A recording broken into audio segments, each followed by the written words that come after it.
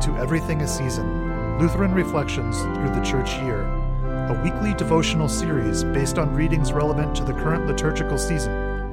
You can watch this series live on our YouTube page every Wednesday at 7 p.m. Eastern Time. Thanks for tuning in, and now on to this week's discussion. Welcome. We begin in the name of the Father, and of the Son, and of the Holy Spirit. Amen. Amen. Hello, everyone, and welcome to Everything a Season, Lutheran Reflections Through the Church Year. My name is William Green, and as always, I'm joined by Pastor Brian King. Tonight, we're here to talk about the readings for the fourth Sunday after Pentecost in the three-year lectionary, and tonight we're focusing specifically on Romans chapter 5, verses 6 through 15. Yes, should I read that now, Will? Please do. So Romans 5, 6 to 15, Paul writes, "For while we were still weak, at the right time Christ died for the ungodly. For one will scarcely die for a righteous person, though perhaps for a good person one would dare even to die. But God shows his love for us in that while we were still sinners, Christ died for us. Since therefore we have now been justified by his blood, much more shall we be saved by him from the wrath of God. For if while we were enemies we were reconciled to God by the death of his Son, much more, now that we are reconciled, shall we be saved by his life. More than that, we also rejoice in God through our Lord Jesus Christ, through whom we have now received reconciliation. Therefore, just as sin came into the world through one man, and death through sin, and so death spread to all men because all sinned. For sin indeed was in the world before the law was given, but sin is not counted where there is no law. Yet death reigned from Adam to Moses, even over those whose sinning was not like the transgression of Adam, who was a type of the one who was to come. But the free gift is not like the trespass. For if many died through one man's trespass, much more have the grace of God and the free gift by the grace of that one man, Jesus Christ, abounded for many." Here ends our reading. Excellent. Thank you, Pastor. You're welcome. So I think we should just approach this verse by verse tonight. And there are a few kind of like logical section breaks that we can kind of organize our discussion around tonight. So let's talk about this first section here. It kind of begins with this almost like psychological observation of humans in general, right? So some people might consider dying for a righteous person or a good person, but no one wants to die for someone who is unrighteous or a bad person. Or a bad person. Yeah, we talk about, people who have children who are sick. I've heard this time and time again. I wish it were me in that bed, not my child. Mm-hmm. Like parents just instinctively, they would die for their children. Right. And because you love them, being a parent's one of those odd things that people talk about it and then you experience it like, oh yeah, this is strange. There's this devotion towards this child that it's kind of mind numbing. Mm-hmm. And so of course, for a family member, a loved one, or maybe our best friend, and one of the gospel illustrations that I've used in the past is, the hand grenade goes into the foxhole and one of the soldiers throws himself on it to protect his buddies, Mm-hmm. right? Mm-hmm. Because he loves those guys that, he's fought with them. They've bonded, all that stuff, because Right. they're on his side, he's on their side. But what about, would you throw yourself on a hand grenade to save the lives of people that had treated you poorly, didn't respect you, didn't love you, didn't like you, teased you, all that stuff? And that's what this is. Right. Okay. Right. Verse 8, but God shows his love for us, and that while we were still sinners, Christ died for us. Right. That's yeah. Yeah, it is. And you kind of, as we were prepping for this, mentioned this interesting like psychological phenomenon where there are some people in our own minds who can do no wrong and some people who can do no right. And we kind of like categorize people in that way, and it flavors our perception of them. And you had something. Yeah, and sometimes those people change, don't they? Yeah, right. Yeah, exactly. Sometimes it's your spouse that you swear your spouse thinks that you can do no right, and other times you can do no wrong, right? Yeah, exactly. But so it's interesting from a spiritual perspective. When we're outside of Christ, we can do no right. There's nothing, all of our righteous acts are like filthy rags, the Bible tells us. That we can do no right outside, nothing right to do. We can't do right outside of Christ. But in Christ, then our lives are a sweet aroma in the nostrils of God. But here Christ died for us while we were still at odds. Yeah. Yeah. So for people who might not be familiar with our theology, could you maybe expound on that a bit? Because so people will say, okay, it certainly seems like there are people who aren't Christians who are doing these good things in the world. So what do you mean when you say that outside of Christ? Oh, yes. No, we talk about spiritual righteousness and spiritually righteous acts. Hmm. And then we talk about civil righteousness. And we thank God for the unbelievers who drive the buses safely, or the brain surgeon who's got incredible skill, even though they may not be Christian. Mm-hmm. They're making the world a better place. Right. And we thank God for those, for the people around us who are doing good in the world.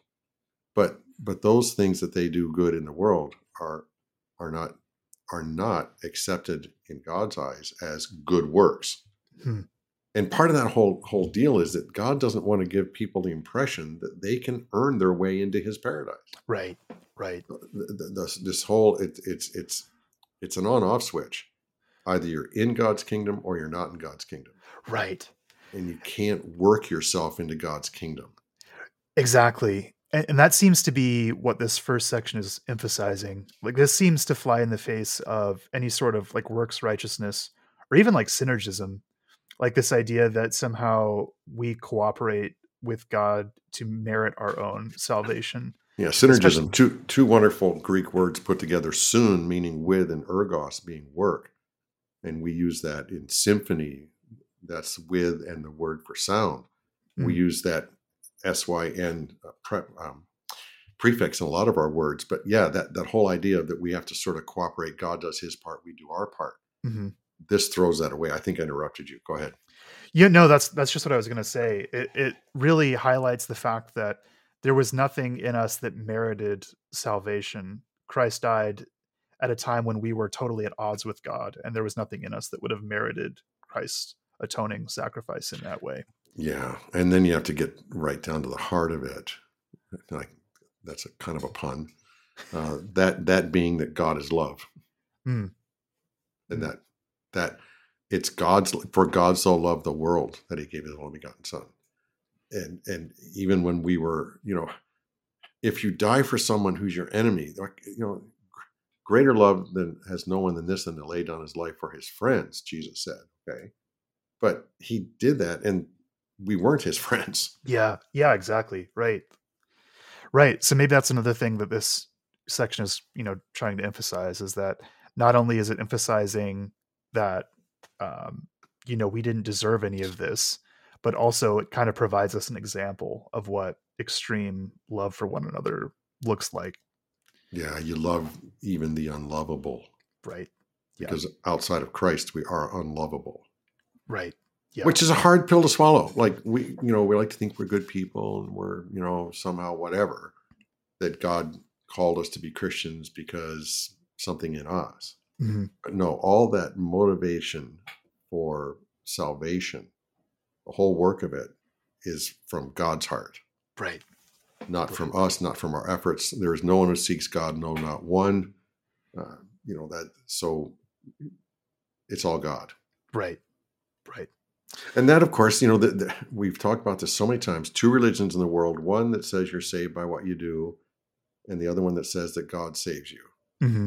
And I have to think if thinking about a parent, how you love your children, you love them even when they're helpless. Mm-hmm. And that's the way God loved us, His children, even when we were helpless. But God shows His love for us, and that while we were still sinners, Christ died for us. Yeah. Okay. Yeah. And I think it's really insightful that the Godhead has revealed to us in this like father-son perspective, because I think the love that we have for our children is one of those kind of one of the only places in the world where you see like a truly sort of unconditional love in many cases. Like it doesn't matter what they do, and they certainly haven't merited love in many cases, right? And you just love them because they're your children, right? Yeah, you love them because they're your children. It's Yep. just part of who we are as human beings. Right. Right. Okay. All right, let's take a look at verse 9. This is interesting. So, verse 9 says, "Since therefore we have now been justified by his blood, much more shall we be saved by him from the wrath of God." It's So, a this is kind of fascinating an interesting verse. idea here. Yeah. Yeah. Uh, just your initial thoughts on that. Well, so we make a big deal about, well, my favorite verse, John the Baptist sees Jesus coming towards him and says, "Behold the Lamb of God who takes away the sin of the world." Hmm. So Jesus is the sin bearer, not just for those who ultimately believe in him, but he's the sin bearer for all people of all time. Hmm. Right. So this universal thing, and we can call it a universal justification, the fancy word for being declared righteous. This universal justification is what Paul's talking about in verse 9. Hmm. Since therefore we have now been justified by his blood. Okay, that's for everybody. Okay. This is the message we Christian people need to get out to the world, is that God loves them, Christ forgives them, and it's a free gift. But then you get this next part after the comma in English, much more shall we be saved by him from the wrath of God. So he throws in this idea that, yeah, Christ's redemptive work is universal, but salvation, personal salvation, is individual. Hmm. Okay, you're not saved because you're part of a certain tribe or group or anything. It's you as an individual are called to faith, and that's what saves you. Now, this is important because I think a lot of Christians wouldn't make any distinction between justification and salvation. Salvation. Yeah. Yeah, yeah, and you have to, because our faith is based on the objective reality of Christ having died on the cross. Hmm. That's the object of our faith. If it weren't for all people, um, if it weren't that Christ died for all people, then how would you ever know that He died for you? Hmm. Right. Yeah, it you'd wonder. Well, am I someone that God loved? Did Christ shed His blood for me? No, we proclaim that Christ loved the world, that God loved the world, sent his son. Christ loved the world and shed his blood to remove our sin. Right. And that's Right. the object. That's the object of our faith. That's what we believe in. Because if it meant that we had to believe in something to create salvation, well, then it's up to us again, right? Yeah. Yeah. And this is where a lot of people get tripped up because just kind of playing devil's advocate here. So, like, Reformed Christians would say something along the lines of, if Christ's sacrifice atoned for everyone, then everyone would be saved. Right.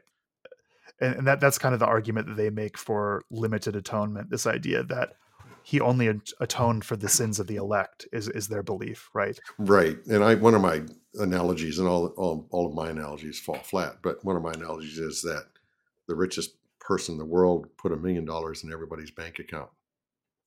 The money's actually there in the bank account, but some people don't believe it. Mm. And they never go check their bank account. Mm. What a shame. What a Yeah. loss. Yeah. Actually, this might be a good, you have a Lenski quote. Lenski's a Lutheran commentator who's, deceased quite a few years now, but this might be a good place for that first one, Will, if that's okay. Sure. Yeah. He writes regarding this passage, being enemies, we were reconciled to God. This is the objective act. It wrought a change with or upon these enemies, not within them. It as Now yet did. can I just interrupt you 1 second? Of course. That sentence, that's a fascinating sentence. Could you read that sentence again? Sure. It wrought a change with or upon these enemies, not within them. Yeah, so it's kind of about them, right? Yeah. It's surrounding them, but it's not within. Okay, please continue. It as yet did not turn their enmity into friendship, did not make the world the kingdom. It changed the unredeemed into the redeemed world. The instant Christ died, the whole world of sinners was changed completely. It was now a world for whose sin atonement had been made, and no longer a world with unatoned sins. Let us note right here that, whereas Christ died 1900 years ago, His death was ever effective, as it says in Revelations 13, verse 8. His atonement and the reckoning are valid for the universe of men. Even all the damned in hell were thus reconciled to God. Not as men who were never reconciled are they damned, but as men who spurned God's reconciliation through Christ. Now that is really interesting. Yeah, So Linsky's going so far as to say that even the people in hell right now have been reconciled to Christ through his sacrifice in a way. But if you believe what John the Baptizer said about Jesus, then you have to say yes and amen to what Linsky states. Yeah, right. That they have been reconciled, that their sins have been paid for. Mm-hmm. Mm-hmm. And that's what Paul's getting at in this section. That since therefore we have now been justified by his blood, much more shall we be saved by him from the wrath of God. That we have been justified by his blood, and then when we personally, individually come to faith in that, then our sins are personally forgiven, and we have salvation. We have salvation.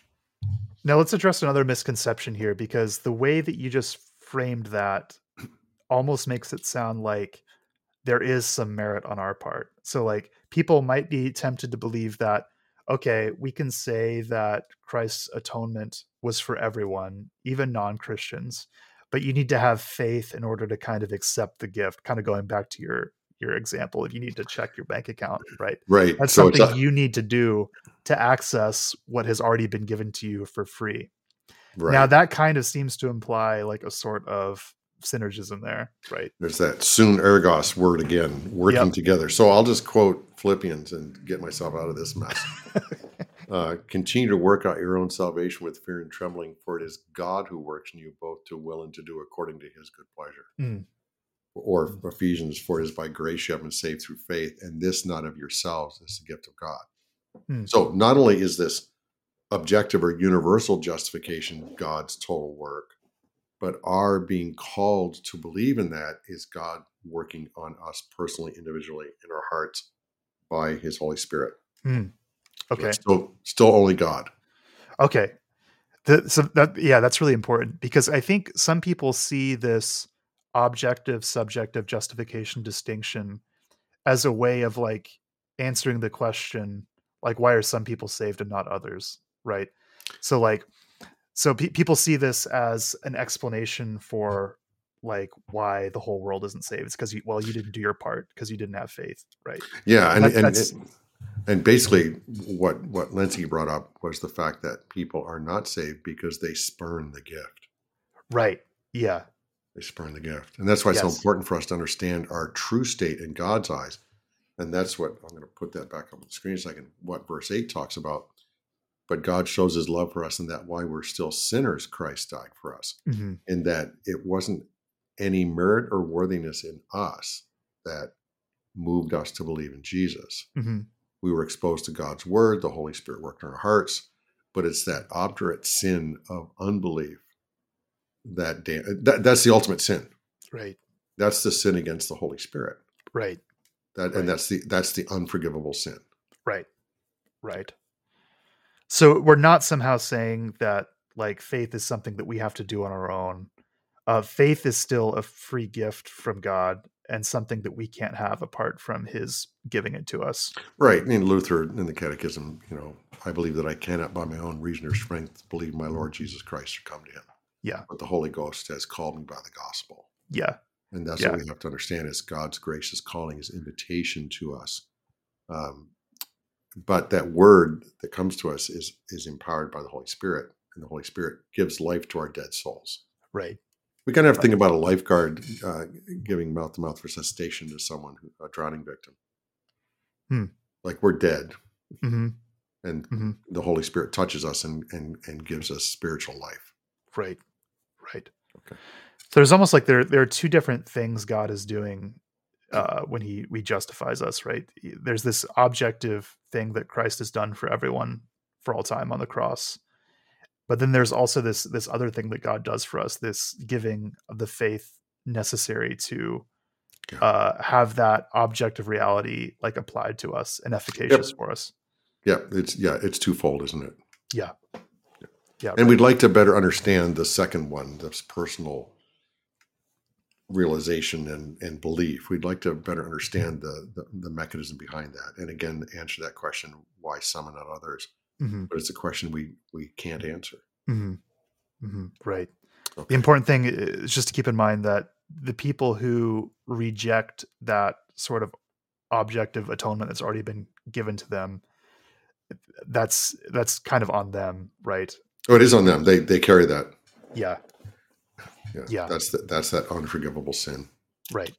Right. Okay. Now, Linsky did have kind of follow up to this that touches on this discussion that we just had. Do you mind if I go ahead and No, please. read that? So Linsky continues, the objective act effected through Christ for the whole world as a unit is to be followed by the subjective act in each individual, which is not again effected through Christ, but through the ministry of reconciliation, the word of reconciliation, calling to us, be reconciled to God, 2 Corinthians 5:18-21. This is a second and different act. It too is wrought by God, but now makes the individual other by changing his enmity into faith. In verse 11, Paul states it thus: we received the reconciliation, i.e., received it by faith.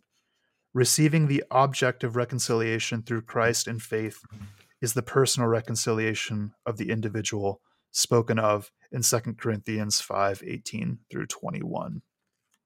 Okay, so let's put that back up on the screen. The verse 11, more than that, we also rejoice in God through our Lord Jesus Christ, through whom we have now received reconciliation. So to be reconciled means you're brought back into a favorable relationship with someone. Right. And so again, here you can just see Paul. He's thinking, okay, Christ died for all people of all time. And we have been called to faith in that. And then, he does talk about engaging in the ministry of reconciliation, Mm-hmm. actually taking God's means of grace, his word, his sacraments out to people, and personally witnessing them being reconciled to God by the work of the Holy Spirit. Right. He's seeing the two sides of that same coin. Christ justifies the world, and then through this ministry of reconciliation, people are called to receive that wonderful gift. Right. Okay. Right. Okay, good. All right, so let's move on to the last section here, starting in verse 12. So verse 12 says, therefore, just as sin came into the world through one man, and death through sin, and so death spread to all men because all sinned. For sin indeed was in the world before the law was given, but sin is not counted where there is no law. Let's just stop there for a second. Okay. We kind of touched a little bit on this last week with Pastor Astley, right? This idea that sin isn't counted where there is no law, or I think last week it was phrased as there's no transgression where there is no law. Yeah. So if you're curious about that, I would encourage everyone to go and listen to our discussion from last week, because that was really the main focus of what we did last week. It was, and here you have this idea through one man in verse 12, namely Adam. Mm-hmm. Okay, and this Adam ends up being, and I like it when C.S. Lewis uses the phrase when he's talking to people, sons of Adam and daughters of Eve. It reminds us of the fact that, we are children of Adam and Eve, and it reminds us that we've inherited their sin. Right. Okay. It just reminds us that we're sinful people. Right. Adam, all mankind fell in Adam's fall, I think as the hymn puts it, that we he fell off the ship, and then all of us have fallen off the ship after him with him. Mm-hmm. Right. So here you have Adam, who was originally sinless, who was spiritual, who was intelligent, who was designed to live forever, and he blows it. Mm-hmm. And then all of us afterwards follow in his train. Now, there are some comparisons that Paul's going to make to Christ. And it's interesting. Christ is sinless. Christ is spiritual. Christ is intelligent, but Christ is God. Right. And therefore, he cannot sin. We say about Adam and Eve that it was possible for them to not sin, but also possible for them to sin. Mm-hmm. We say about Jesus that it was not possible for him to sin. Right. And we say about us, pardon the double negatives, not possible not to sin. Right. Okay. So Adam is one type, Christ is another. and then we're children of Adam and Eve. Right. Yeah. Now let's talk about this idea because a lot of people on the outside see this as a really unfair sort of deal, right? So because Adam sinned, one person sinned, now all of his descendants are also somehow guilty or partaking in the sin that he committed. Right. We are born in the image of our parents. Adam and Eve were created in the image of God. We're born in the image of our parents. But here's, and maybe we need to jump to the next slide, because this really is fascinating. Yet death reigned from Adam to Moses, even over those whose sinning was not like the transgression of Adam, who was a type of the one who was to come. Adam being a type of Christ. Now, our sinning was not like the transgression of Adam. Adam had a direct command from God to not eat that fruit from that tree. Mm-hmm. He had a direct command. Direct commands did not come in again until Moses. Mm. Okay. Yet death reigned from Adam to Moses. Okay. Right. And our sinning was not like the transgression of Adam, in that there was no clear command that we as people were breaking in that time, until God gives Moses that word, the 10 Commandments, and a bunch of others, which God gives to his people. But everybody still died. Death still reigned. We're all sinful people, all one in Adam, as it were. Right. But who was a type of the one who was to come. Now, people say it's not fair. We're stuck in that boat with Adam, even though we didn't do anything wrong. We end up being born sinful. But here's the cure. Verse 15, but the free gift is not like the trespass. For if many died through one man's trespass, much more have the grace of God and the free gift by the grace of that one man, Jesus Christ, abounded for many. So the free gift is not like the trespass, in that it was a good act. It was a deliberate act for the benefit of others. Right. Okay. The trespass was self-absorption. It was self-serving. It was self. God, I don't want you to be God. But the free gift was a deliberate action that grew out of love and concern for others, whereas Adam's action was selfish. Right. Me. Okay. Yeah. So in that way, it's not like the trespass, but the gift, the cure, is greater than the disease, because it's the Son of God who sheds his blood and dies. That's very different than Adam and Eve sinning. Right. Yeah. I see what you mean there.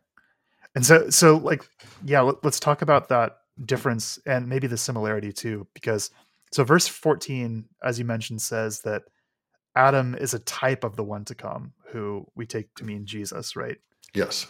So that's really interesting, because what I'm assuming this verse is saying is that just as we all were guilty and fell in Adam, we're all redeemed in Christ, right? Is that more or less what it's saying? That's, if you back up a few verses, we talked about the fact that Christ redeemed the world. Yes, right. Adam's action bring about the fall of the world. Christ's action brings about the redemption of the world. Right. But Christ's action was done for people who didn't love him. Okay. Right. Adam's action was done out of love of self. Right. And the fact that it's the Son of God who bleeds and dies, well, that's a greater gift than we could ever have a corollary to on the negative side. Yeah, exactly. And so some people in the history of church have called Adam's sin the Felix culpa, the happy sin, or the fortunate sin, because it's almost implying that like it's a good thing that it was Adam was the one who sinned, because then there's this sort of like universality. It is interesting to think about like what would happen if Adam and Eve hadn't sinned, but maybe like some of their descendants did. It seems like it would result in like these two kingdoms where you have this one group of people who have remained sinless and this other group who have become guilty of their parents' sin. And like, it does seem theologically important that it was Adam who committed the first sin. The first man. Yeah, exactly. Because, there's kind of this universality to it that the atonement has, that the fall has. And there's this parallel here that we wouldn't otherwise have if it wasn't Adam who committed that sin, right? Yeah, there's worldwide consequences for both Adam's action and Jesus' action. Yeah. Isn't it in Lord of the Rings, the elves are immortal, aren't they? I'm not sure. I'm They not. they don't seem to die unless they're like killed, harshly. Hmm, But so if Adam and Eve hadn't sinned, then they'd still be alive. right. And if some of their grandchildren had sinned, well, they wouldn't be. But Adam, it's a weird thought. It is a weird thought, right? So it seems like there's almost like this sort of providence in that it happened the way it did. And of course, we don't want to say that, like, and we don't say that God caused Adam to sin or something like that. And you also don't want to say it's a good thing that Adam sinned. Right. You just Yeah. don't want to say. You just don't want to say that, Will. Yeah. Right. Yeah. Right. Okay, good. So the big point here is that the universality of the fall Mhm. and the universality of Christ's redemptive work. Right. And as we're called to faith in Jesus by the ministry of reconciliation, then everything is fine. The gift is greater than the trespass. Right. The cure is greater than the disease. Okay. Very Probably good. a good time to wrap it up if you're okay with that. Sure. Okay. And you have a prayer for us this evening? I do. Okay, then we pray. Almighty and everlasting God, give us an increase of faith, hope, and love, and that we may obtain what you have promised. Make us love what you have commanded. Through Jesus Christ, your Son, our Lord, who lives and reigns with you in the Holy Spirit, one God, now and forever. Amen. Amen.